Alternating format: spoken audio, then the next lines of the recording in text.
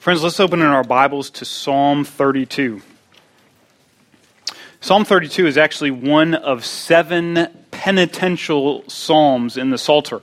And that's a fancy word to say it's one of 7 psalms in our Psalter that deals with confession and repentance. This psalm and the psalm we're going to study next week, Psalm 51, both talk about a life of confession and repentance to the Lord.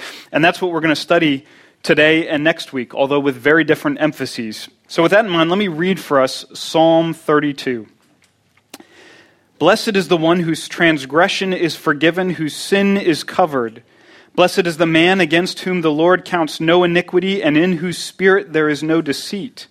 For when I kept silent, my bones wasted away through my groaning all day long. For day and night your hand was heavy upon me. My strength was dried up as in the heat of summer. I acknowledged my sin to you, and I did not cover my iniquity. I said, I will confess my transgressions to the Lord, and you forgave the iniquity of my sin. Therefore, let everyone who is godly offer a prayer to you at a time when you may be found. Surely in the rush of great waters they shall not reach him. You are a hiding place for me. You preserve me from trouble. You surround me with shouts of deliverance. I will instruct you and teach you in the way you should go. I will counsel you with my eye upon you.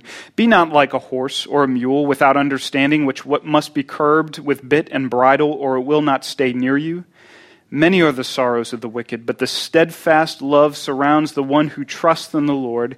Be glad in the Lord and rejoice, O righteous, and shout for joy, all you upright in heart. Let's pray together. Dear Jesus, all of us walked in here this morning with a peculiar relationship to our sin. Some of us, as we came to the confession, are racked with guilt, and we're still racked with guilt over our sin. Some of us came to confession very lightly and thought little of our sin. All of us fumble how we think about our sin after it's been committed. And I plead with you that you would use Psalm 32 and next week Psalm 51 to teach us what it means to walk rightly, to think rightly, to love rightly in a life that sins. You can do that by your Spirit, and so we ask you confidently in Jesus' name, amen. I want to start walking through this psalm in verse 3, and then we're going to cycle back to the first 2 verses in the beginning, but I think we're going to see 3 things as we study Psalm 32. We're going to see the way of forgiveness, we're going to see wisdom after forgiveness, and we're going to see a blessing of forgiveness, the blessing that we find in it. And so I want us to start by talking about the way of forgiveness, and that's in verses 3 through 5. You know, we at Columbia Presbyterian Church earnestly believe in the priesthood of all Christians, the priesthood of all believers. We take passages like 1 Peter chapter 2 seriously, and we say there is no true division in passion or vision or values between the paid staff in this church and the laity, between those who are going to be ordained as the officers of elder and deacon and those who serve as laymen in the church. All of us who are in Christ have the Holy Spirit. All of us are entrusted with true and serious ministry.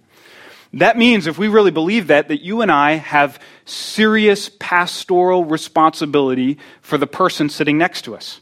Have we thought about it that way? That we have pastoral responsibility for the person who's in our life group. That we have care and concern and a duty towards the person that we meet for the first time in our coffee hour, and we ask, how are you doing? And they say, not so well. That's the duty of every believer, to come around each other and to surround each other and to minister to each other.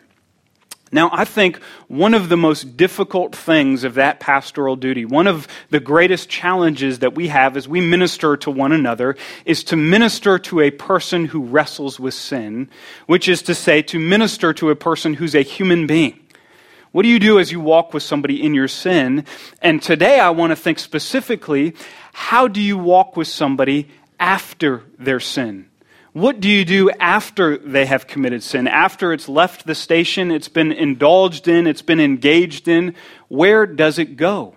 Where does that sin go, and how do we wrestle with it? You know, a lot of us have been in accountability groups that focus very narrowly on the sin itself. We think about acts of sin and we confess those to each other, and we talk about that sin. When somebody confesses they've done the same thing, we frown, we feel awkward, we talk about maybe steps to keep that sin from happening again. It's important to think about that sin specifically, but what about after it's been committed?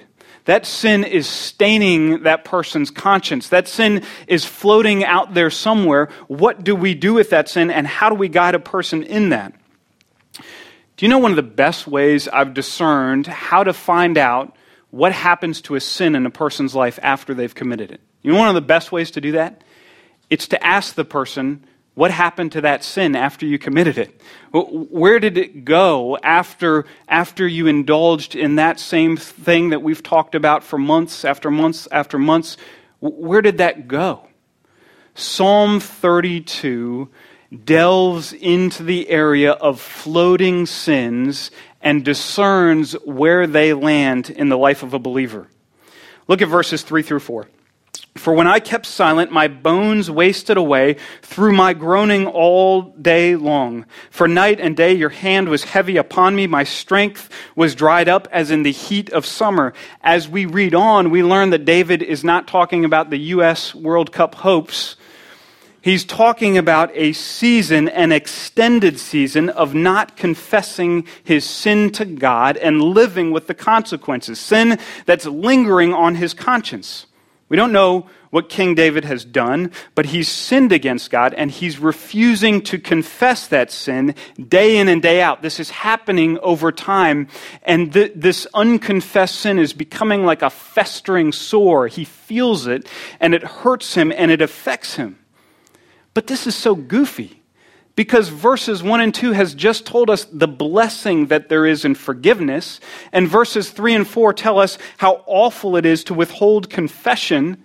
Why not, King David? Just confess your sin to the Lord and enjoy the blessing of forgiveness. Why would you ever withhold your confession from the Lord? If you're asking that question of Psalm 32, you are dead right. You are asking the exact right question of this psalm, and in doing so, you are walking smack into the prophetic trap that Psalm 32 has laid, because it turns the question back to us and says, believer, why do you do the exact same thing?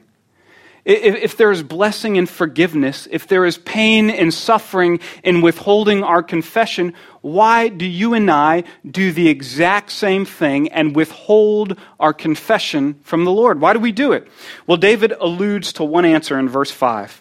He says, I acknowledge my sin to you, and I did not cover my iniquity, which betrays that there was a season in which David was covering his own iniquity. There was a time when he was not bringing it to the Lord. He was keeping it close to himself, and he was covering it. Now, that Hebrew word cover shares the same root as the Hebrew word atone. David, in this season, was trying to make atonement, covering for his very own sin. Any attempt to do this, any attempt to hold our sin close, to cover it ourselves, to atone for it, and not give it to God in confession is not the gospel. It is a false gospel. It is a truth that is far from God's word. It's living in a way that God is not calling us to live as believers. And so Psalm 32 really shares with us the two places that sin can go. First of all, the place that we'll get to is the gospel. We can take our sin to the Lord, we can uncover it and find that the Lord will cover it. He says he takes it in its entirety, he places it on Jesus, and in place of that, he takes the righteousness of Jesus and put that on us. Talk about a covering in which when God looks at us, he sees the perfect righteousness of his Son. That's the true gospel of Scripture. But the other place that we can go with our sin is to make our own covering. This is what's happening in verses 3 and 4. This sin is not being brought to God. It's operating in a different gospel in which we cover it ourselves. We asked, why would anybody do that? If we knew the right gospel, why would we operate in a different gospel? And I think again and again, the Bible speaks about two reasons we cling to our own sin and don't give it back to God in confession. And those two are the sins of pride and shame. Think about these two things that battle with right confession to the Lord. Think about pride. The proud self-coverer makes little of their sin. This is the righteous elder brother. This is Simon the Pharisee. This is the rich young ruler. Like the elder brother and the rich young ruler, their first thought about their Christian life is how well it's going. And like Simon the Pharisee, their first thought about sin is how little it is. Simon still thinks that he's a 50 denarii debtor. We become proud self-coverers when we have a shallow view of sin, when we measure our lives against a standard that's not the Bible, and when we do that, we're able to harp on major sins like adultery and murder and forego and not even see in our life these other sins of gossip and slander and greed and anger and pride. I think you can spot a proud self-coverer of sin in many different ways. That person is not teachable. They have very little to learn about life and faith, but they have a lot to say about it when somebody else is struggling with sin. They're very quick to point that sin out in somebody else's life. They're very quick to give advice, spiritual advice, to someone who's suffering. Their confession is dull and it's repetitive. And if somebody who knew them intimately heard the things that they were confessing to the Lord, they would think, that's what they chose to confess? Of all the things that I've seen this week, those are the things they go back to again and again. John, the Apostle John, betrays this in 1 John when he says, there's no such thing as having this wonderfully intimate, robust love of God that doesn't translate into loving other people. You can't trick anybody in the church and say, well, I might be a jerk to be around, but trust me, I have this wonderful intimacy with the Lord. That doesn't happen.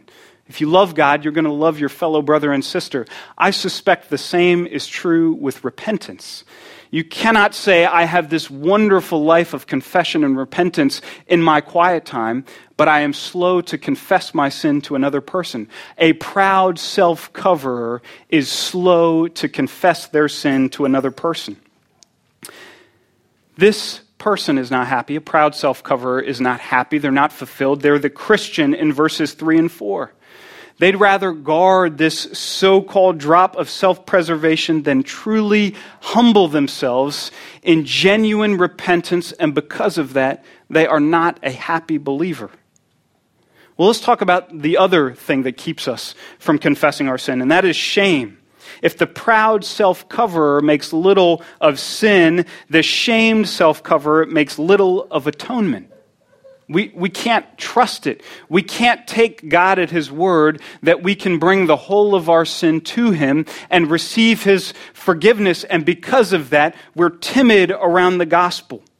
We cannot possibly imagine in the midst of our shame that God would forgive the same thing that we've done again and again and again. And so rather than bring it to Him in repentance, we keep it close to ourselves as if by keeping it close, it's invisible to God. The shamed self-cover, this is the Adam and Eve. This is those who sow their own fig leaves and hide in the bushes. We make our own cover out of self-abuse. We beat ourselves up about our sin and our shame. We're racked in our conscience because of what we've done. We strive to do better, to be better, to look better, to make amends for the things that we've done. And all of it is really the same thing as a self-cover. We are trying to cover our sin ourselves, and so the shame self-cover is also the Christian in verses 3 and 4. We'd rather fend and scrap for ourselves than bring our sin to God and receive His forgiveness. Well, whether it's pride or shame, whatever it is that keeps us from confessing and makes us withhold and make our own cover, neither of them have anything to do with the gospel according to Psalm 32. So friend, I want to ask you, what happens to your sin when you commit it? What happens to it after it has left the station, after it's been done and indulged in? Where does it go? Is it downplayed in pride? Is it hardly worth your time of genuine repentance and confession? Have you downplayed sin that much in your life? Or is it, so to speak, overplayed in shame? Is it rehashed again and again and again? And does it become the source of debilitating grief to think about the sins that you've committed? Well, the psalmist shows us another way, because whether it was shame or pride that he withheld his confession, it doesn't matter. In verse 5, he owns his sin. He says, I acknowledge my sin to you, and I did not cover my iniquity. I said, I will confess my transgression to the Lord, and you forgave the iniquity of my sin. Confession is removing the cover from our sin. It's bringing to the Lord, and it's admitting to him in all its ugliness what we've done to offend him. It's saying, Lord, when I was at work today, I saw my coworker needed help, and I thought of myself first instead of her, and that was sin. I've sinned against you. Will you forgive me? That's confession. When we uncover our sin and bring it to the Lord, we find his covering in its stead. We uncover it and we find the Lord's covering. And I love the poetic understatement in this psalm, because we began with the psalmist in absolute anguish. He's withholding sin, bones wasting away, daily groaning, lost sleep, heavy hand of God on him. His strength is completely sapped. And after days of this kind of anguish, he finally uncovers his sin, acknowledges it, brings it to the Lord, and he winces to see, what is the Lord going to do? Not only have I sinned against him, but now I've spent several days not even bringing it to him in confession. And what does the psalm say? And you forgave the iniquity of my sin. And you forgave the iniquity of my sin. That's it. That's it. Somewhere along the way, we got this thing so jacked up and so complicated for the believer that when we bring our sin to the Lord, he confesses it, and we don't trust God at his word. We don't believe he's going to do what he says he's going to do. And when Satan whispers in our ears, we begin to distort the words of Jesus. He says, come to me, all who are weary and heavy laden. And we hear him saying, come to me, and I'm going to make you weary and heavy laden. And we get cold feet around the warmest invitation we will ever receive in our entire lives. Come, bring your sin to me, and I will forgive it. When you confess your sin, I forgive it. When you uncover your sin, I cover it in the perfect righteousness of Christ. Come to me if you are weary and heavy laden. That's the gospel, friends. That's the good news of the gospel. And we're going to end on that note. But I want us to think about the second half of this psalm, because it's easy to overlook. We don't have time to give it its due. But in verses 6 through 11, speak of wise living after forgiveness. We don't want to miss this piece of our confession. We said that confession is owning, uncovering our sin before God. We confess it and we receive his forgiveness. But verses 6 through 11 talk about another element. Once that's been done, once you've confessed it and received God's forgiveness, now, believer, live wisely. Walk rightly before the Lord. We don't often think about this in our confession. You know, we live in a day and age with this rise of a social media platform that just makes us communicate all the time with each other. We're always saying something to each other. And honestly, it's brought a new level of transparency. I think we're willing to post and tweet things that former generations would never imagine even saying behind closed doors to friends. And when we do that, when we air those things and even air our faults, it can feel like it's forgiveness. It can feel like we're being honest and transparent with our shortcomings, but there's a very big difference between that and what the psalm is talking about. Because really, this is not confessing, this is reporting. This is saying online, I'm so bad at such and such. I can never figure out how to do this or that. I can't get along with so-and-so. We're airing and airing and airing. But the difference between assenting and repenting is wise living. The difference between assenting and airing these things and repenting before the Lord is Psalm 32, 6 through 11. It is living wisely. Assenting is just airing our faults. Repenting is confessing our sin and turning from it to the Lord. It is a deeply personal act, and it's living in a way that follows after him. You will see fruit in the person's life who is repenting rather than just assenting the sin that's in their life. Isn't this what John the Baptist said to those who were coming to receive baptism? He said, I want you to bear fruit in keeping with repentance. There's actually a step that happens after repentance, and that is this. You are going to strive to live rightly before the Lord. We're not saying that repentance is only real when you never do that thing again, when you've totally changed afterwards. But what we are saying is the path of repentance in Psalm 32 is the wide road of righteousness.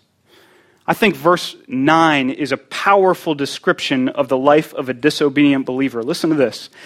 Be not like a horse or a mule without understanding, which must be curbed with bit and bridle, or it will not stay near you.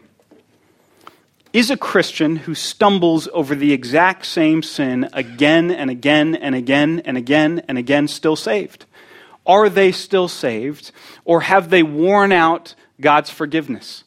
The answer is, of course, they are saved. God's gift of forgiveness is wild and free. We will not understand the depth of it, but I can tell you it's unlike any human relationship that you've had that has worn out of their forgiveness for you. It can't.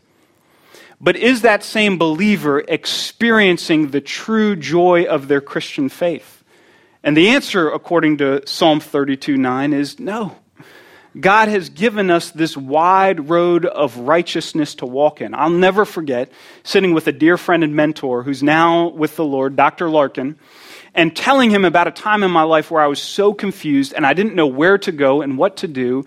And he just put his hand on me and he said, brother, the providence of God is as wide as the horizon.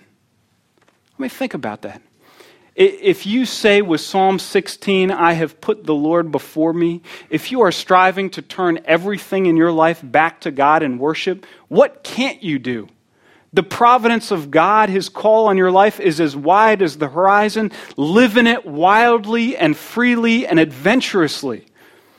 But if you are the person being described in this psalm that continues again and again to strive with these things and does not put accountability around yourself and does not pursue God in fasting and repentance and assents to sin merely rather than repenting of your sin, you will find yourself like this horse on that road that is constantly stepping off the path and needs to be yanked back with bit or bridle. That is not the life that God has for you in the gospel.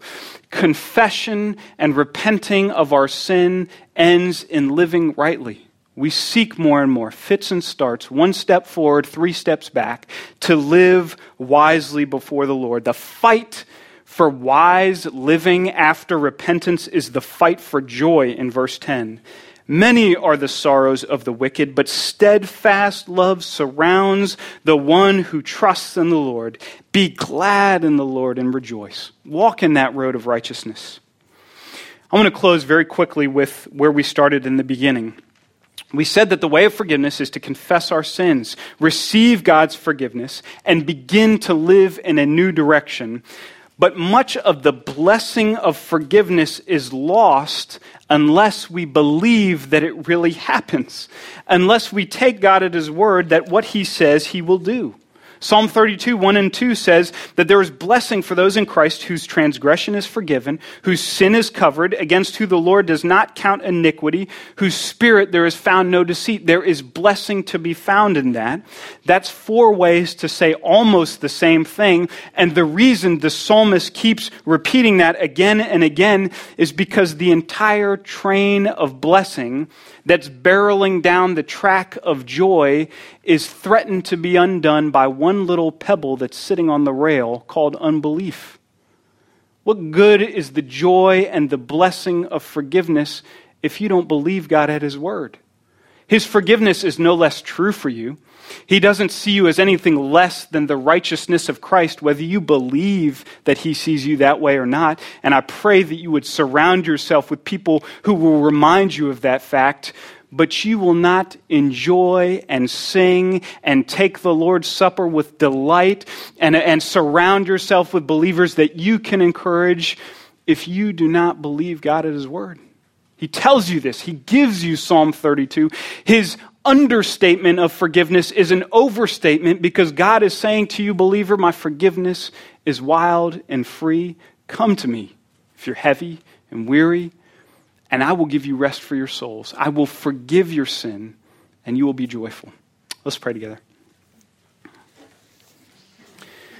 Father, the facts of this gospel are so simple. They're on a page right in front of us, and yet, time and time again, we walk the road of Psalm 32, and we withhold our confession because we do not know the weight of our sin, or we do not believe the delight of your gospel.